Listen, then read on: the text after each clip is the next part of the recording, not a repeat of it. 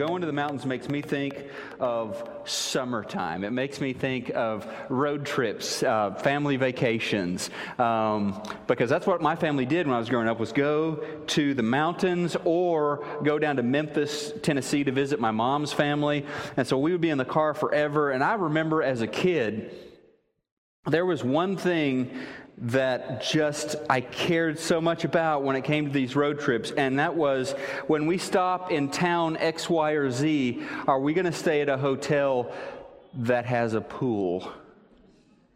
We didn't have any indoor swimming pools in Neosho, Missouri, but at the Holodome in Memphis, Tennessee, we had an indoor. Oh, it was amazing. Couldn't wait to get out of the car. Didn't even want to go up to the room. Just wanted to throw on those swimsuits right away and just get in there, especially after riding in the car for 8 hours. One of the other curiosities, one of the magic things for me as a child about a hotel, I mean, there was the ice machine, which was pretty cool, and all this stuff. One of the things was all of the doors, when you were in your hotel room, all of the doors had this small peephole built in, right? And I always, after I got my stuff set down, I always like to look through the peephole. I don't know why, but there was something about the peephole. Now, I don't know when the last time you've looked through a peephole was, but there is something weird about, I don't know why they do this when they design peepholes. I think they're trying to make it helpful, like to expand your vision out or something, but it distorts everything, right? And so when you look through the peephole in your hotel, the door of your room, it could be your wife returning with a bucket of ice, but she looks like a serial killer, right? I mean, because there's something that's all blown out of proportion. It's like, or the guy's bringing room service, and it's like, I know this guy's up to no good. There's something about how it distorts the view. It's small, it's distorted. And then I guess kind of the opposite of a peephole would be like a picture window. Thinking of the Rocky Mountains, someone's home that has a giant picture window where you can just take in all of creation. It's large. It draws you out. You want to admire it, and then you want to get out in it. A peephole is more about security, is more about feeling safe, is more about getting that deadbolt. And so as we finished last week, we finished out chapter 5 of Romans. We started off chapter 6 where Paul talks about baptism. Baptism as this moment where we accept the work that Jesus did for us as we join our story with his story of redemption. It is a big view. When Paul talks about baptism, it is always a big view. It is a call into a new life. But you can view baptism through a peephole. You can have a smallish view of it that reduces it to sort of a transaction between you and God where you get forgiveness of sins. And certainly forgiveness of sins is part of being in the gospel story, no question about it. But it is so bigger. The window for Paul is so bigger. The view is so much more inspiring than a simple transaction. And so he talks about baptism in the beginning of chapter 6, and then he calls us into this big new life in Jesus Christ. So Romans chapter 6, Paul speaks about sanctification.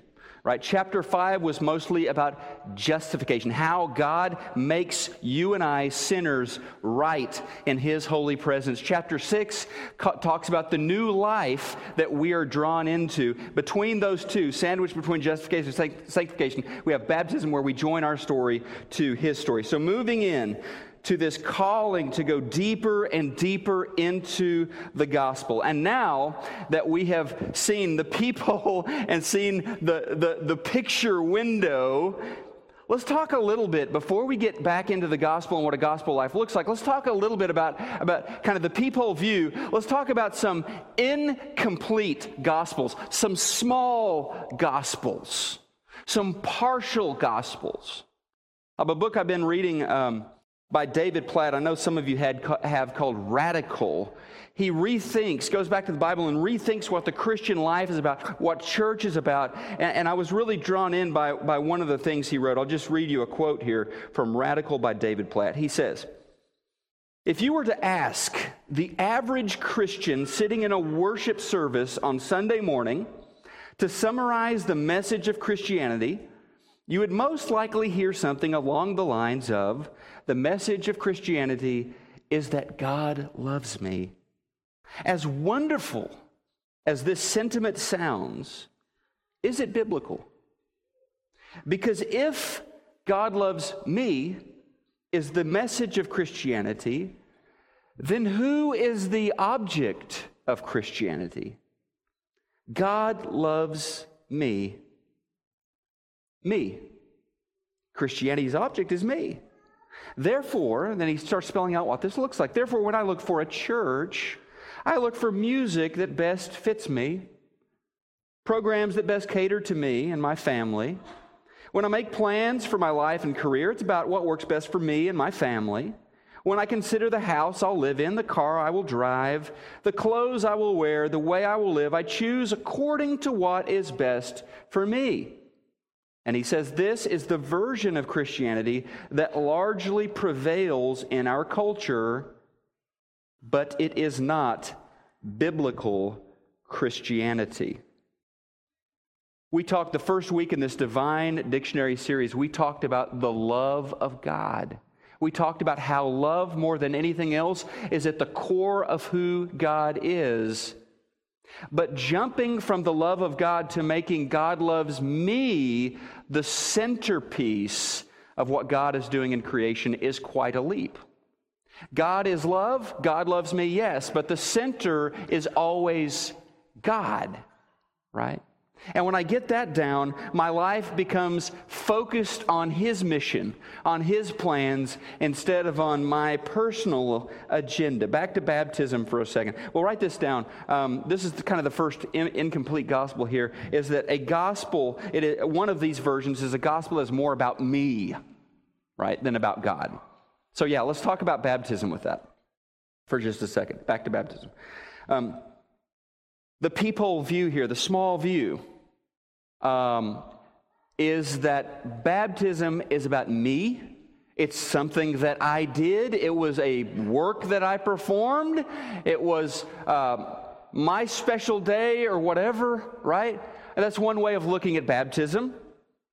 Or the other way of looking at baptism is about the work Jesus did for me. It is about His story and me finally deciding to merge my story with His story, to join my story with His story. Two views that can make all of the difference in the world. An incomplete gospel can actually make baptism about me. It can make prayers mostly about me. It can make the songs, the worship, the adoration that I do mostly about me, my preferences, my musical stylistic preferences, new songs versus old songs, all of that stuff. It can become very much about me, and more about me than my heart actually having an encounter with the living God. You with me on this? So a gospel that is more about me than it is about God is a weak gospel and an incomplete gospel. But then there's another partial gospel, right? This one goes like this. That the delights of Christ are for everybody, but the demands of Christ are for a few, right? Follow me on this for a second. Grace, forgiveness, heaven, praying when I've got a need, God helping me out, all of that stuff is for me and is for everyone. Devotion, well, that's for the super spiritual. Evangelism, we pay people to do that. We have staff that does that, right? Regular quiet time with God, seeking God in the Scripture, being a part of a ministry, showing up even on a Sunday morning and showing up thinking that I'm here to serve. Well, that's for a few, right? That's for a few. That's not for everybody. And so there's this incomplete gospel that a lot of folks buy into that says the benefits of Jesus, everybody. The blessings, everybody. The demands, the call, the cross to carry, select few. Select few. And that's a partial gospel. That's not the real thing. And then there's this one that hits a lot of Christianity right between the eyes. Here's this one. A gospel that accepts information as a substitute for transformation. You know, I may not do as much, I may not be as active, I may not be as generous, but hey, I am reading a lot of Scripture. I'm listening to a lot of sermons. I even download podcasts and listen to those from other preachers in other places. I mean, I even go to an occasional ministry, event or revival or something like that. And so there's this knack that we have sometimes of thinking, well, if I just do more informational stuff, if I just fill my head with more Bible facts, with more knowledge, then I am more spiritual, right? But that is a dangerous thing. We're going to encounter this in Romans chapter 6. That baptism isn't an end point where you just kind of show up and learn stuff from that point on. Baptism is the beginning point of a new life. And it is to be a constantly transforming life by the power of the Holy Spirit. A life of love. God loves me, and God has sent me out to share His love with the world. Information cannot be a substitute for transformation. And I don't think this thought is just 21st century America, right? I mean, Paul writes to the Corinthian church in 1 Corinthians chapter 8, and I think it was an issue there. He tells them, knowledge puffs up, love builds up. So even then there was this, how can I know stuff about Jesus? How can I learn some scriptures or some spiritual techniques and kind of improve my life? And Paul says, knowledge is a good thing, but knowledge can puff up. It can be artificial, whereas transformational love, that's what we are being called into. Another gospel is a gospel that doesn't call me into a broken world. Any gospel that doesn't call me into a broken world. Any gospel that is not a picture window where I see the world through God's eyes and I've got to get out there and join Him. Any gospel that lets me be content just doing my own thing, that is not the gospel. That is not the whole gospel. Jesus was abundantly clear about this in His ministry over and over. His strongest teaching perhaps was in Matthew chapter 25 when He says, look, anytime you go to visit somebody in prison, anytime you give a cup of water to somebody who's thirsty or clothes to someone who needs clothing, anytime you give food to someone who's hungry, you're doing that for me. And they're like, well, how does that work? And He's like, no.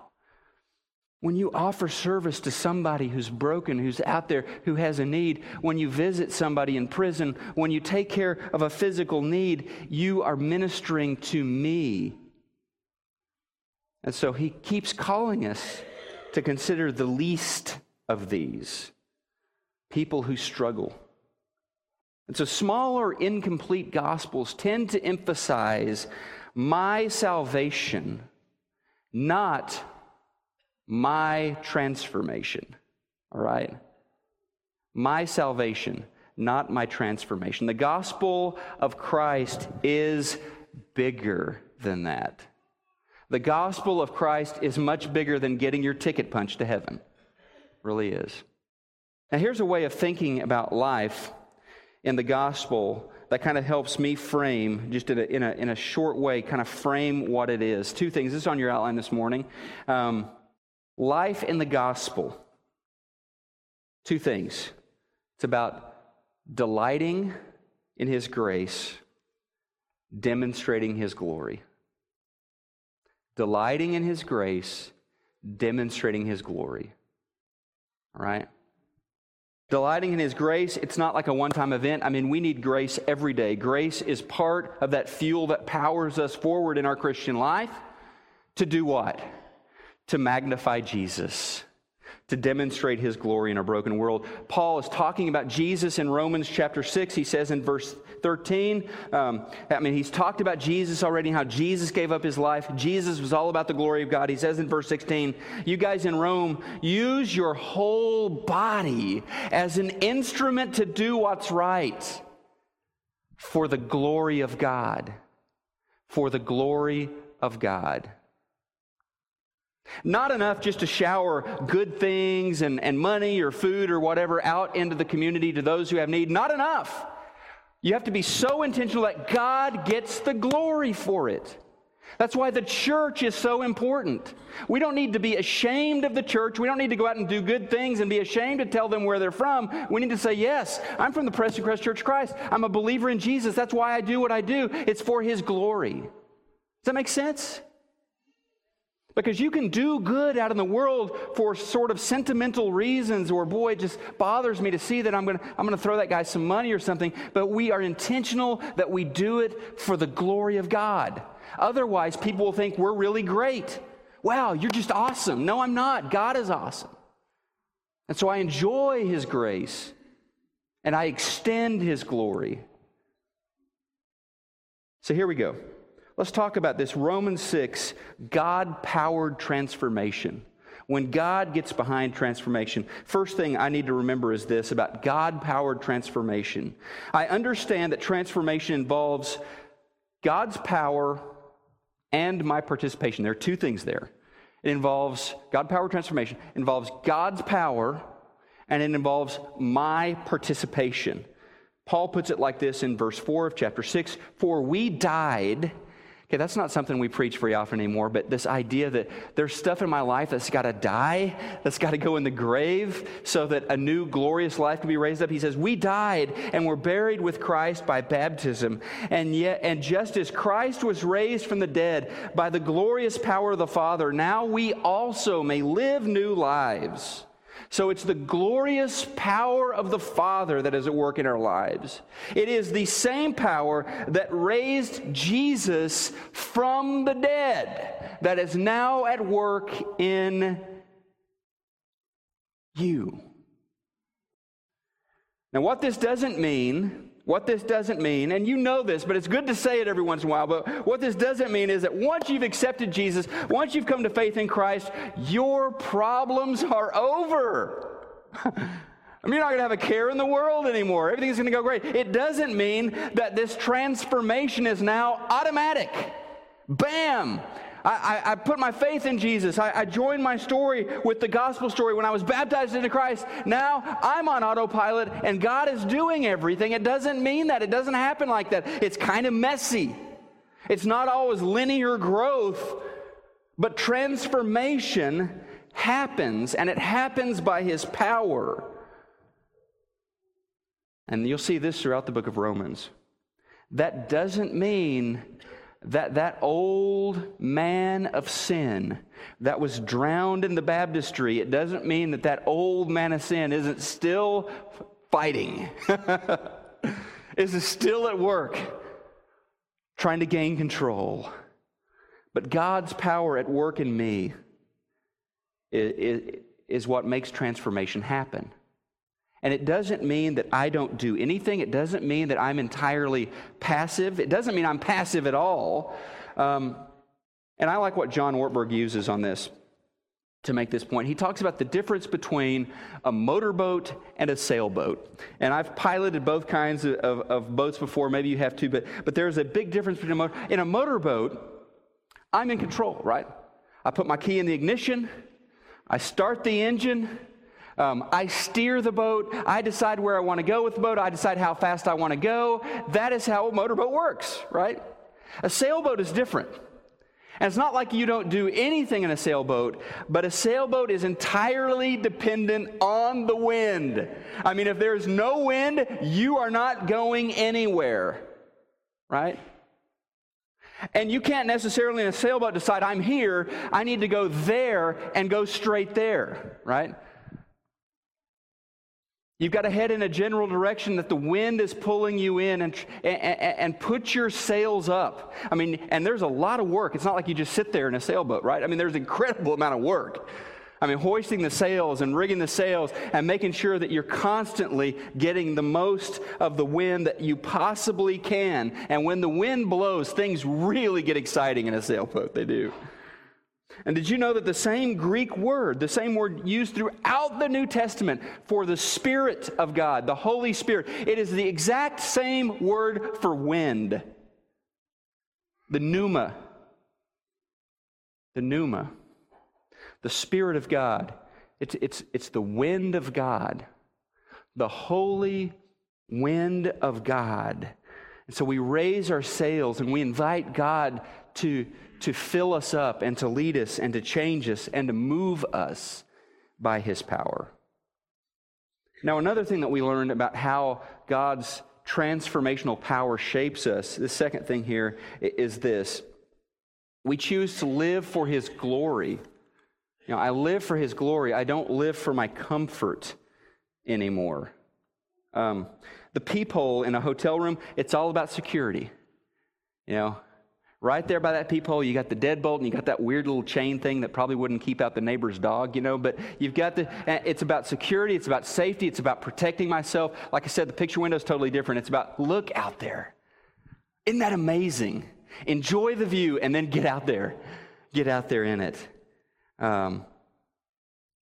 And so the gospel is not about my comfort. It's about me joining God in a dark world. He is lighting up the world in every dark place, and He wants you and I to join Him. Paul wrote about Jesus in Romans chapter 6, verse 10. He writes that Jesus lives for the glory of God. He lives for the glory of God. And I was so inspired. I'm still inspired when I flip back through the dreams from Dream Power. And we're working right now to harness these and to get these out into places where we can put some practical plans in place with these dreams now. But I was inspired because by and large, I mean, the overwhelming feel of these 3,020 dreams was externally focused. It was, let's be the church. Let's join God in His work. It was not about our comfort, and so that inspired me very much because for so long in America, there has been a kind of come and get it mentality in Christianity. I mean, this was kind of the bread and butter, the DNA of the mega church movement, which is let's have the coolest music, and let's have the coolest programs and the coolest auditorium and all this stuff, and people will just come. It'll just attract them in. Right? Come and get it. The problem is, it may have worked for a while in the 1980s. Now, most people are saying, who are not already believers, who don't have a relationship with Jesus, those people are saying, no thanks. I see what you're offering, but no thanks. But when God's people who have enjoyed His grace and enjoy His grace, when they extend His glory, we become salt and light. We are sent out into the world in every direction into creation to share the redemptive love of God for His glory. God-powered transformation occurs supernaturally when I get past my own comfort, when I get past my preferences, when I get into His mission, and then move out into His neighborhoods and His city for His glory. The next thing I want you to note is this. It is about this decision that I will relentlessly commit myself 100% to God's plan for my life. You may think, duh, I mean, come on. I'm a Christian, I follow God, but I think this is all over Romans chapter 6, and it's something we have to constantly remind ourselves of. Because we hold back. You know, Paul writes to the Romans in verses 17 and 18 here, thank God, you Romans, you were slaves of sin, but now you wholeheartedly obey. You're all in. You wholeheartedly obey the teaching we've given you. Now you are free from your journey to sin, and you have become slaves to righteous living. Wholehearted. Being 100% on board with what God is about. I read a Christian blogger recently who was talking about how one of the great problems in the Christian life is the problem of the boardroom of the heart. And this blogger wrote, it's like we have, each of us inside our heart, we have these little boardrooms, and sitting around the table there making decisions, you have the social me, the religious me, the leisure me, the family me, the sexual me, the intellectual me, the career me. These me's are sitting around a boardroom, and they are making my decisions for me. Now, they argue amongst themselves. They don't always get their way. They're fighting, they're arguing, they're discussing, and I'm pulled in so many ways, and I have a divided heart. And this blogger said, for a lot of folks, coming to Christ means offering Him a chair at the table. Jesus, I now believe in you. Come and join my board. See the problem with that? When Jesus is asked to join the board of my heart, well, Jesus is going to win some and He's going to lose some, just like all the other me's. That's why this word Lord in the New Testament is so important. Lordship, firing the board of my heart and saying, my heart's yours, Jesus. I'm uniting all that I am in you. And when you do this, a lot of times people think that, following Jesus, loss of freedom, it's going to be this oppressive lifestyle. That's not the life that's painted for us in Romans chapter 6. It is a life when I clear up all of this divided heart, when I clear that out and I put Jesus as the CEO of my life, as my Lord, there is freedom and there is focus in my life like I've never had before. And in so many lives, the transformation, that's why I put this down. It seems so obvious. We're 100% committed to Jesus. Yeah. But in so many lives, the reason the transformation is not happening, the reason it's 2 steps forward, 2 steps back, the reason it's running in circles, the reason transformation over the years is not happening is that the Christian has not fired the committee of their heart.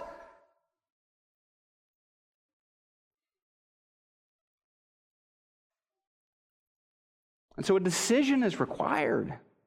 Today and tomorrow and the next day.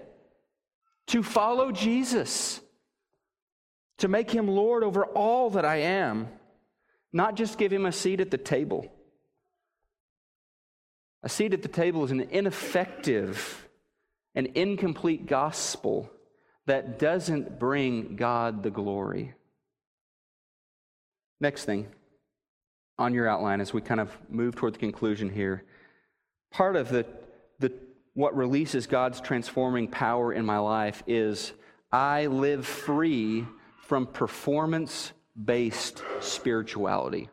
From performance-based spirituality. Sadly, many people believe that once they are saved by God's grace, yes, now it's up to them. God's grace got me into the kingdom, amen, hallelujah, now my good behavior will keep me there. Now it's my performance. And that is so off. And if you read the New Testament, read the letters of Paul, he is constantly battling with that idea. Foolish Galatians. Saved by God's grace. Now you're trying to do it all on your own.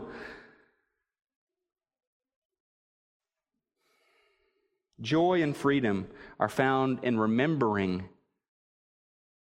my relationship with God is based on the performance of Jesus, not on my performance. The same loving hand of God that pulled me from destruction in the first place is still at work in my life.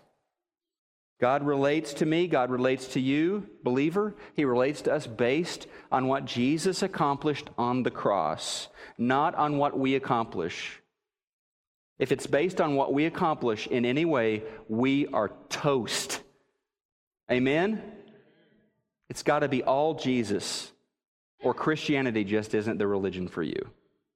Try something else where you have something to add. The message of the cross is that it was Him and it is Him. His performance, His righteousness is what makes us right with God. Paul writes in verse 14, he says, "Sin is no longer your master. You no longer live under the requirements of the law. Instead, you live under the freedom of God's grace." And so we started this series talking about God's agape love, the most powerful force in the universe. And when we come to understand that, when we open our hearts to God's agape love, it changes us.